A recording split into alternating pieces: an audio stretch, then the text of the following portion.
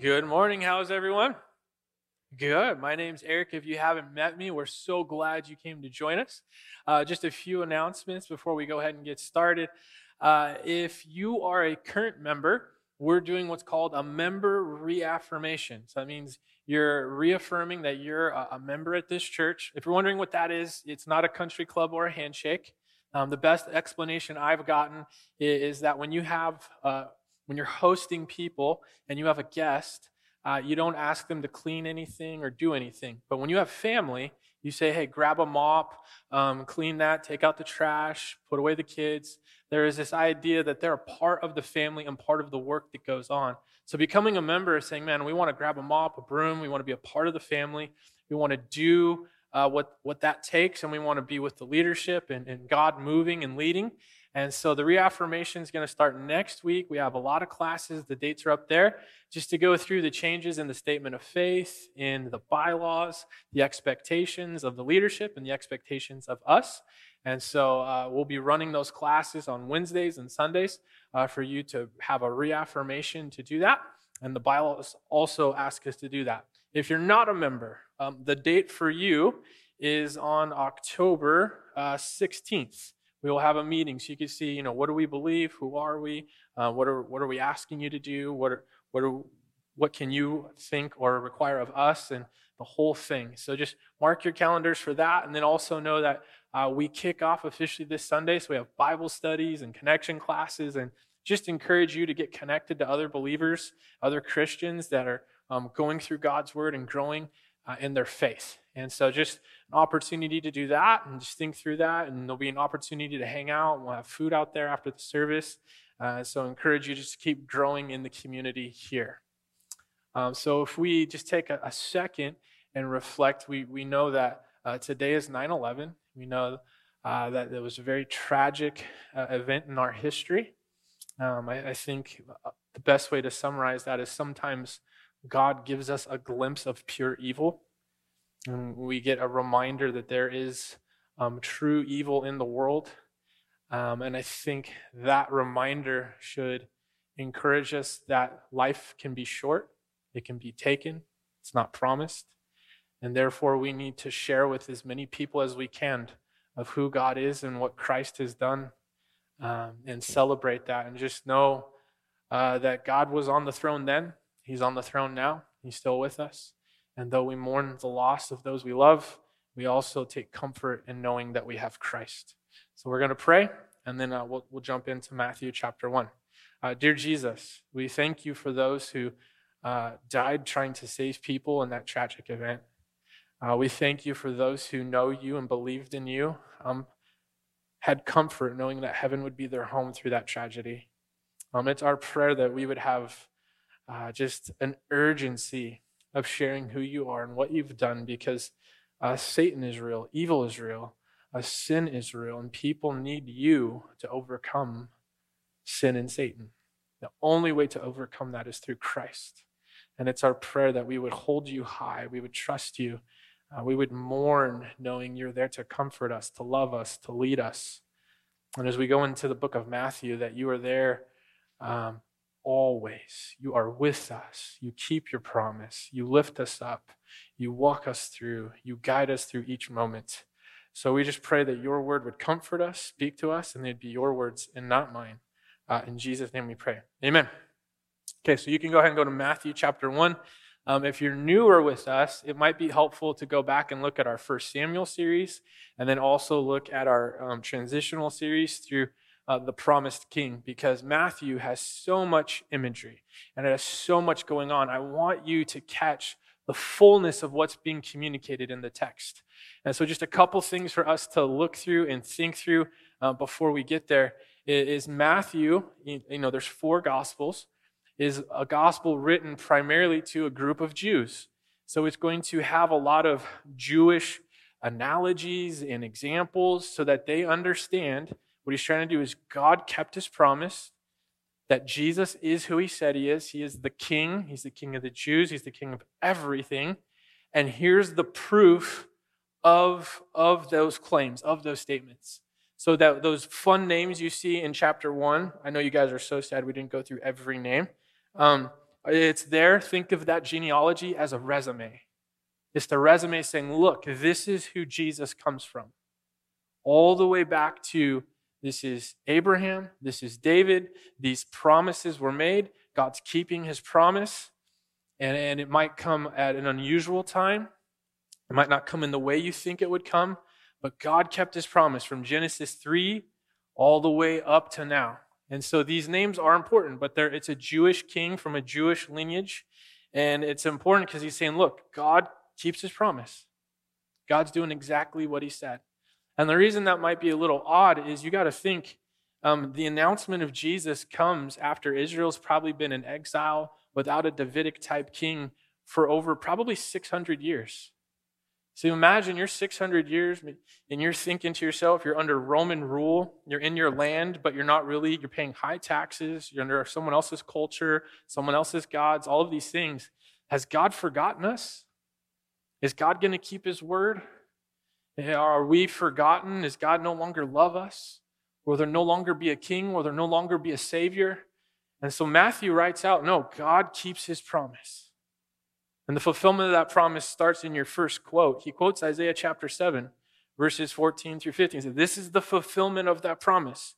It states this, therefore the Lord himself will give you a sign. Behold, the virgin shall conceive and bear a son and shall call his name Emmanuel. So literally that prophecy is given to Isaiah. You have to think, in that context, Isaiah's written, Israel's sinning. They're rebelling against the Lord. They're like, we don't want you to be our king. We want to trust the world. We want to go to them. So God gives them consequences and kingdoms overthrow them and they're under their rule. But also in Isaiah are these kind of future comforts. Hey, God is going to forgive you of your sin. God's going to make a payment for you. That's why we went through Isaiah 53. He's going to send a savior for all these sins you're committing. But also he'll restore the kingdom. So we went through Psalm 2, Isaiah 9, Isaiah 11, all these things. So he's having both. So this is what he's telling Ahaz through the prophet Isaiah. Is like, hey, look, give me a sign. What's a sign? He says, here will be the sign that God's still with you. And the sign shall come from a virgin. And his name will be Emmanuel, God with us. Now, here's the important part. It is one of the kind of guideposts that helps us see that they're talking about Jesus is look at verse 15. It says, he shall eat curds and honey when he knows how to refuse the evil and choose the good. Super clear, huh? No, let's explain it. So you look through that, what he's saying, he's going to be born in poverty, right? Because the land has been desolate. It's been overtaken. The farmers aren't there to tend to it. So what's left? Curds and honey. So he's saying this king, he's going to be born from a virgin during a time of poverty and exile. So then he's saying the consequences of your disobedience is going to leave you in exile, in poverty. And I'm going to send a king in the midst of that poverty to remind you, I am with you. Now, some people don't see Isaiah 7 as messianic or about Christ. Two things. I think it's a big deal that Matthew does. And I think it fits the context that he's born of a virgin, he's called Emmanuel, and that he's born in a time of poverty post-exile. So when you look at that, this is that sharp reminder, oh wow, God's keeping his promise. And he's coming, and Jesus is born in poverty, isn't it? Born in a manger. Father's a carpenter, young parents. And so this is how God decides to carry out his promise. Now here's the problem. And I think we struggle, is we have an expectation of Jesus. And when Jesus doesn't meet that expectation, we get angry at him. Because the Jewish expectation is that he would come with a throne. He would come with a sword. He would come with an army. And this is why they're constantly through the book of Matthew going, he's not a king. He's a carpenter. He's from Galilee. He was born in a manger. And so what you're going to see is this tension between the king they want and the king that Christ is. You know, we have a similar tension. We want Jesus to be a political figure. We want him to be our buddy. We want him to be that affirmation that agrees with the things that we like. Essentially, we want to be the king and want him to be the servant. Israel's struggling with the same problem. They want him to kill Rome. They want him to leave bloodshed behind and say, you will bow to us. But God says, I'm keeping my promise, just not the way you think. So it requires even more evidence. Well, how does this work? He's like, well, if you go back into chapter 1 and you look, the genealogy highlights two names. In verse 1, son of David, son of Abraham. He gives these two names. He's like, look, he is the king, and he comes from David's lineage.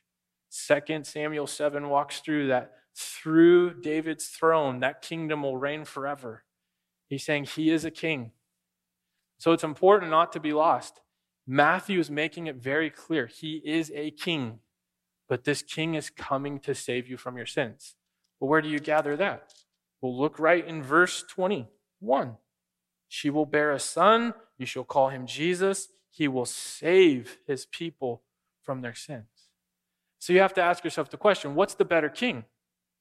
A king that gives you high taxes, sends your sons out to war, puts your daughters to work, and maybe temporarily saves you from war, but leads you to hell. Or a king that goes and dies and pays for you and allows you to be with him for eternity. Who's the greater king? The one who makes a payment for eternity, true? Yeah, so this is the tension that's in the text, is they're thinking about it differently. He's trying to say, hey, yes, he is a king, even though he doesn't have an army, and he's not sitting on a throne, and he doesn't have a sword, but he's the better king. He's the perfect king. He's the king that's going to pay for your sins. And like, that doesn't make sense. But look at his lineage. Look at his genealogy. Look at his family tree. He's a son of David. He's a king.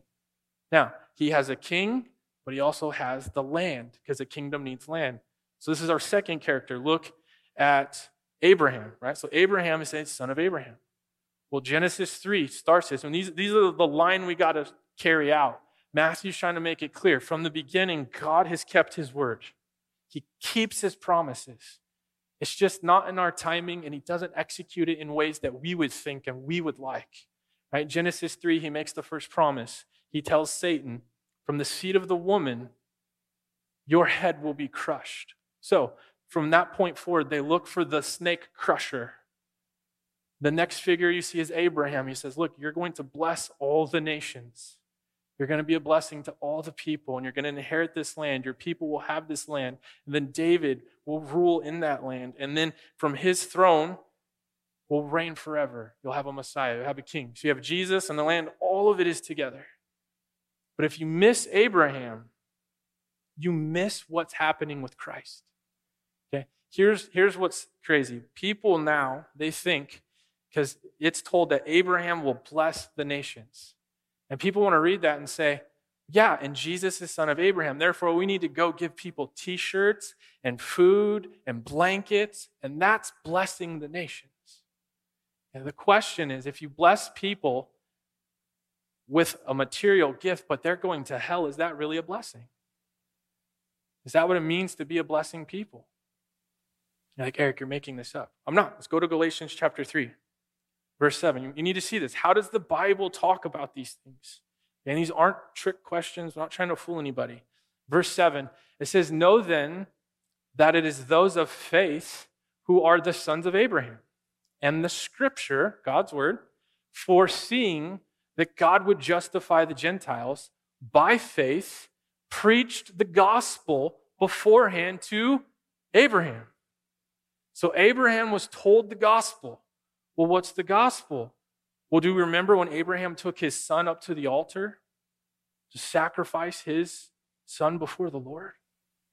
And the Lord says, no, I will provide the sacrifice, the offering for the payment of sins. He says Abraham was told that there would be someone, God would provide the payment for the sins of people. Keep looking. In you shall all the nations be blessed. So we already can tell it's talking about the gospel. Now look at verse 9. So then those who are of faith are blessed, along with Abraham, the man of faith. So what's the blessing? Faith. Am I making that up? Give you guys a second to think about it. No, the blessing is that God makes a way for sinners to be with him through his son Jesus. He provides the payment. So when you see son of Abraham, he's not getting to the kingship so much as He's providing the payment. The gospel's been reached. The one who's here to take away the sins of the world has been provided. However, he's also a king. Genesis 17:5-6 says, "No longer shall your name be called Abram, but your name shall be Abraham. For I have made you the father of a multitude of nations." 6, "I will make you exceedingly fruitful, and I will make you into nations, and kings shall come from you." Okay, so we have to understand, Matthew is making the point about King Jesus loud and bold and huge, but he's saying this king pays for your sins. This king dies for you. This king does what you can't do for yourself. This king takes care of your eternity. This king truly loves you. This is the king you needed to trust all along. So you got to think, if you're Joseph and Mary, you haven't heard from God in hundreds of years. You're in exile. And now all of a sudden God speaks and says, the king, you're going to be in charge. You're going to raise a king that's going to save the people from their sins. You think that would sound a little crazy? Absolutely. So what we're seeing is God keeps his promise. And this next part, faithful servants, is that God uses ordinary people through extraordinary means. God uses ordinary people like us to fulfill his promise, but he does it in his timing, and he does it his way, and he can use any kind of person. If you look through the genealogy, I don't want to get lost in it because there's all these theories and fun stuff and weird names, but you look at verse 6, and one of the interesting things, it says, "And Jesse, the father of David the king, and David was the father of Solomon," catch this, "by the wife of Uriah." Jesus' genealogy has adultery mixed in there. That should encourage us. Jesus had a crazy family tree too, right? And if we're being honest, we all have a crazy one, like you don't want to show people. You're like, I don't, some of us don't even know who we came from. And so in one sense, this is super encouraging that Mary and Joseph come from this line. Jesus comes through this line of imperfect people. Now here's the thing. When we get to faithful servants, what we like to do is we like to look at Mary and go, wow, look at how amazing she is. Look at Joseph. Look how amazing he is. How could they do this? That's not the point of the story. Okay? Ask yourself this question. How amazing does God have to be that they would say yes to this mission? It's what it says about God, not what it says about Mary. Because when we continue to read it through that lens, you're like, I could never do that. That's the point. It's not about how do we think we could do it. It's do I trust God so much that I will do this crazy thing? That I will trust him in this way. And so when we look at Mary, when we look at Joseph, we're seeing people that wholly trust God that he's going to keep his promise. From Genesis 3 to Genesis 15 to 2 Samuel 7 to Isaiah 9, Isaiah 11, Isaiah 53 to this moment. He's going to keep his promise, and we're going to trust him, no matter what the consequences might be. Now, consequences, what do I mean by that? Think through some of this, okay? Verse 18 gives us some context. It says, when his mother, Mary, had been betrothed. Okay, so in a Jewish wedding, you actually do this cool thing where you're like almost married first, where you say your vows, you make promises to each other, you commit your lives to each other, and then you take about a year to work on being the person that will be able to uphold those promises. Pretty cool, huh? So they're in that process. They've already promised to wed each other. And just remember this imagery, it'll matter later on in the Gospels, is that the father of the groom will watch his son. And when he sees that his son is ready to fulfill that promise, he then says, okay, you're ready. Go get your bride. Beautiful imagery for the rest of the book. Anyways, you work through that. So they're in this covenant. And so now she's risking, literally, you read the Old Testament. You remember, we're going to read later when it says Jesus meets the woman in adultery. And it says, cast the first stone if you haven't sinned. You want to know why? Because adultery was punishable by stoning. And so all of a sudden, this young teenage girl is going to have a baby before marriage, before the final part, the consummation of that marriage. There's no guarantee that she's not going to pay a heavy price for this. And somehow she has to go to her husband and say, yeah, I know it's there, but like I didn't cheat. I promise it was the Holy Spirit. That's risky, isn't it? Okay? And it's not because she's great. It's because God is great. They're trusting the Lord through this. Saying, okay, God, is this what you want me to do? Might lose everything. I might sound crazy. Quickly as we walk through this is also where you see some people would put Mary in what's called the Immaculate Conception, not the Immaculate Reception. That's a football play by the Steelers in the 70s, okay? I saw some of the guys like, what? No, conception, baby. And this is the argument from a Catholic standpoint, is that in order for Jesus to be perfect, that the mom had to be perfect. You know what the problem with that is? Well, then her mom has to be perfect, and her mom, right? It's what's called an infinite regress. You have to have an infinite series of perfections. Well, her mom had to be perfect, and her mom, and her mom, and her mom, and her mom. You see that problem? You can listen to the sermon later. So you're working through that. That's not what the text says. There has to be a first cause, right? Christ is the only one who is perfect. She is not. She is a young girl. She has sinned. She's a sinner. And essentially God's saying, will you trust me in this? That through you, through the seed of the woman, Satan will be defeated. Sins will be paid for. And he will ultimately make all things right in the end. So if that's you this morning, what you can kind of think through is God asking you to do something crazy? Where he's like, you know what, just trust me. Then Mary's your person. Where you can look at Mary and say, man, if she could trust God to have this baby and then raise him all the way to the cross, that should give me hope for whatever I think maybe God is asking me. Then you have Joseph. He didn't sign up for this. He didn't sign up to be wedded to a woman who's going to be cast in this light of adultery and scandal. When he said yes, she was not pregnant. And now all of a sudden he has this dilemma. And the text is clear. He doesn't want to put her to death. That's why he's saying he doesn't want to shame her. He wants to do it quietly. And if you can learn anything from Joseph, catch this word in verse 20. This is very subtle. It says, but as he considered these things. He didn't see the belly. He didn't hear the conversation. Boom, divorce, gone. It says he considered. He considered. What did he consider? Maybe something's going on. Maybe God's trying to tell me something. Maybe there's a chance that God has a purpose. Maybe there's a chance God's doing something. How many times do we just think nothing good can come of this? And we don't even consider what God might be doing. It's a fair question, isn't it? So Joseph considers these things.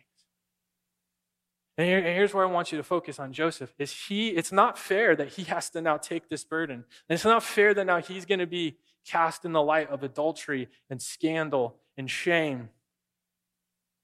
But it says that the Lord went to him. And he said, do not fear. Do not fear. Verse 20. Take Mary as your wife. For that which is conceived is from the Holy Spirit. You shall call him Jesus, verse 21. He will save the people from their sins. Just says, okay, I trust the Lord. I will go through this. So for you here this morning, kind of the question is, do you feel like God's put you in an unfair situation? Where he's asked you to forgive someone that doesn't deserve it. He's asked you to love someone that doesn't deserve it. He's asked you maybe to be embarrassed or shamed for your Christianity. He's asking you to take the consequence of something. You say, that's not my fault. That's not my problem. And God says, will you trust me? Will you take the shame and embarrassment? Will you take the hardship that comes with this? Because I am with you and I paid for you. I'm your king. I'm your Savior. Will will you trust me in this way? Then Joseph's your guy. Because that's essentially what he's doing. This undeserved chaos. He just trusts the Lord. And he walks through it. And they do that because of who, now our last part here, is who Christ is. Because of who Jesus is. They're trusting that God made a promise and he's going to fulfill that promise. They're trusting. This sounds crazy because for hundreds of years, there's been no king, there's been no kingdom. And now all of a sudden, under Roman rule, and this king, Jesus, he's going to grow up constantly through the lens of who people want him to be, never accepting who he actually is. And we find ourselves in that same tension. Jesus says he's the only way to God. Well, I want there to be multiple ways to God. Jesus says that marriage is between a man and a woman. Well, I don't want it to be between that. Jesus says we're to not commit adultery. We're not to lust. We're not to hate. We're to forgive. All these things. Well, that's not the Jesus I want. You see, what the text is getting at is the Jesus you need. Because he is the only one, verse 21, that will save the people from their sins. He is the only one that can be God with us. And so this tension between the Jesus I want and the Jesus I need. What I need is a king and a savior. Jesus is both. And so when we walk through this book, will we love and accept and praise the Jesus that is? Or we continually be angry at Jesus because he's not who we want him to be. He's not the political figure. He's not the affirming, soft friend who encourages us in our pleasantries. I mean, if you look at this in its entirety, Jesus comes and he's telling Israel, you have everything you need. You have the Savior. They're like, no, but we want to be in charge. We want a different king. We want a different governor. We want different rules. We want bloodshed. We want the nations to accept us. And they're focusing on everything they don't have and missing that there is an opportunity for them to have their sins paid for by a perfect, holy Savior. We do the same thing. We look at our world and we cry out to God, but this isn't right, and this isn't right, and this guy's in charge, and the school systems are like this, and my spouse is like this, and my kids, and my job. And it's like, those are all the things you think you need. What you need is Christ. He is with you. He saved you. You have everything you need. Everything you need. Jesus fits the bill. Now, this is what's important. Jesus only fits that bill if we believe in the correct Jesus. Okay? This is where you have to see these two doctrines come together about Christ that are absolutely essential. It's what's called in theology the hypostatic union. I know you guys are pumped on that. You've been waiting all sermon to get here, right? It's the union of his divine God nature and the union of his man nature, humanity and deity combined. He's not 50-50. He's 100-100. He is all man. He is all God in one entity. Why is that important? Because if he's not fully man, he cannot be the representative that pays on man's behalf. Man has no one to pay for man if Jesus is not man. Now, if Jesus is not God, he's not perfect, and he's not able to rise from the dead. He's not able to conquer Satan. So you have no payment for sin on either end. Fully God, fully man.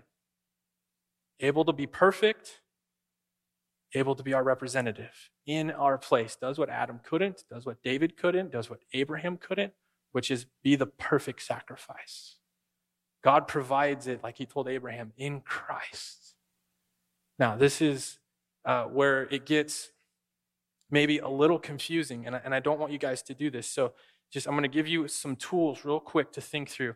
The main problem the American church does here is they read his human attributes into his deity attributes. They read his humanity into his deity, and they confuse him. Because if you do that, you'll have a false Jesus. What do I mean? When Luke 2 says that Jesus was presented at the temple, it says that he grew in wisdom, stature, and the favor of God and man. Was that his deity or his humanity? It's humanity. His deity can't grow, or it's not deity. Does Jesus' wisdom need to grow in his deity? No. Jesus is all-knowing, true? All-powerful, true? Sovereign king, true. This is why the whole rest of after the Gospels, they're like, no, Jesus is the pre-incarnate Son of God, like pre-coming to earth. He's in creation. He's over all creation. He's all-powerful. This is why John 1 says, in the beginning was the Word. The Word was with God. The Word was God. He's trying to make, no. Don't miss, he's God. When he's hungry and needs food, is that his deity that needs food? Or is humanity? Humanity. When he's in the garden and he's crying out, my God, why have you forsaken me? Is there any other way for this cup to pass? Deity, humanity. Humanity. When he looks at the lame man, he says, get up, your sins are forgiven. Humanity, deity. It's deity. Now you're looking at me like, how in the world does that work? I have no clue. No clue how they both work perfectly together. And that's just some things in the Bible. The Trinity, I don't know how that works perfectly. How does God speak the ocean into existence? I have no clue. No clue. But there's things you see, but that's how it's written. Born of a woman, by the Holy Spirit. The one that was promised from Isaiah 7, God with us, human, deity, king, savior, fully taking place in Matthew chapter 1. This is the Jesus of the Bible. He is the king that tells us what to do. He is also the king that says, I will pay for your sins. He is the king that says, you can know me, and the more you know me, you will love me, and the more you love me, you can trust me. That's the goal of what we're trying to get of Mary and Joseph. Can we trust the way they trusted? Can we look at God and say, you're so great, I will trust you in this way? Because as we get to the Sermon on the Mount in chapter 5, he's going to ask us to do some really hard things. He's going to say, men, don't lust. That's adultery. You want me to do, I can't even lust? What? He's going to say, don't hate in your heart. That's murder. What? I can't hate? The standard he's going to call us to is ridiculous. He's going to say, but that's what it means to follow me. And you're either going to trust that his way is better, that he is who he says he is, and he's deserving of us to change our lives, take shame, bear consequences we don't deserve, take embarrassment, be ridiculed and hated. Are we going to say, I will do that because of who you are? That is exactly what Joseph and Mary have done. God, we trust you. I will take this child. I will marry this woman. We will raise him according to your word. We're actually going to tell people that we have the Son of God. Can you imagine that as a parent? Well, what's your kid do? He just made varsity. Oh yeah, my son's God. Right? Like, how does that go in a conversation? Right? And they're just trusting. I don't know. This is what God said. I'm going to trust him. We're going to trust that God keeps his promises. That God is with us. And God will save us. And God knows best. Here's my last illustration before we go. My wife and I both grew up without a dad. And this is different than having a bad dad. I'm trying to make this clear. And we've both kind of come to this conclusion. It's contradictory to your initial way of thinking. It says it's better to grow up with no dad than to grow up with a bad dad. Because the bad dad's there, but he's not present, he doesn't love you, he doesn't care, and he's never available. But he was always there. It's easier to look over here and be like, how do you get mad at somebody you don't know? You know, I have abandonment issues and I have to repent of them and they flare up and I get needy and all the fun things. But I don't have this ongoing hatred towards this guy that I don't know. And so when you think through it, you're like, man, it's better. It's better to not have a dad at all. When you think through it, than to have this dad that was always there, that never cared, that never loved. In the same way, it's kind of contradictory to your thinking, but think about it. It's the same concept.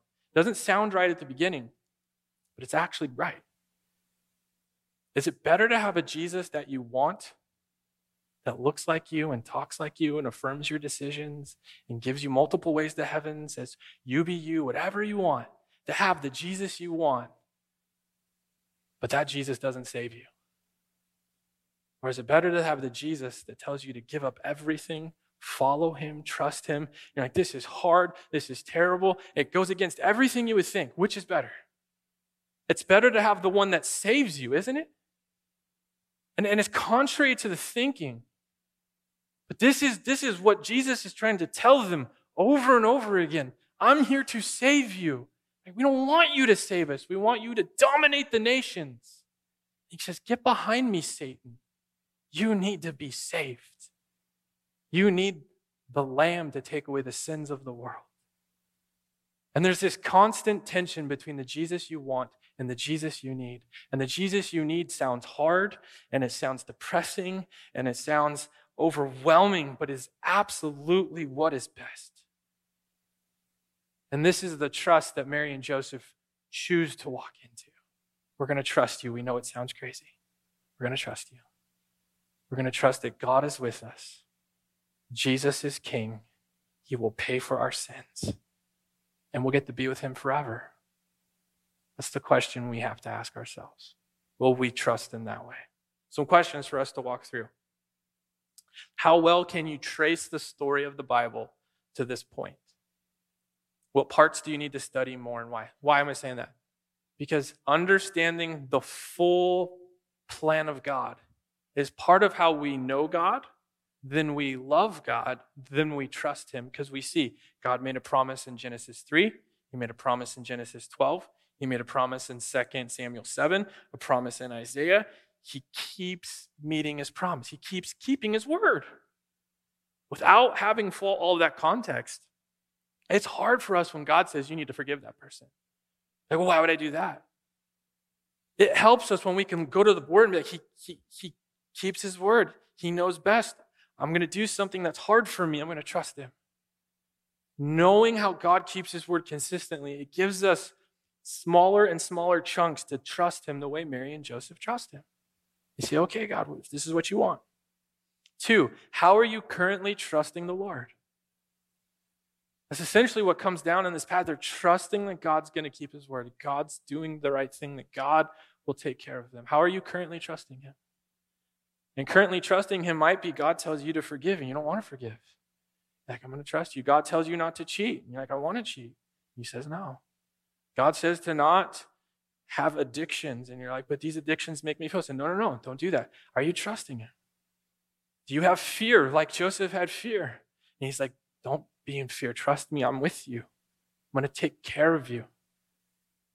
Every day should have some type of trust where we're trusting either what the Lord's asked us to do, told us not to do, told us to do, right? 3, what are areas God is asking you to change or trust him that are hard for you? Is there something God's saying you need to give that addiction up? You need to forgive that person. You need to not let the sun go down on your anger. You need to not have lust in your heart. You need to raise your children in Deuteronomy 6, the ways of the Lord. There are things that you're not doing, and God's like, you need to stop. Hey, God, I don't want to stop. And he's like, do you trust me? In the same way, are the things God's telling you to do?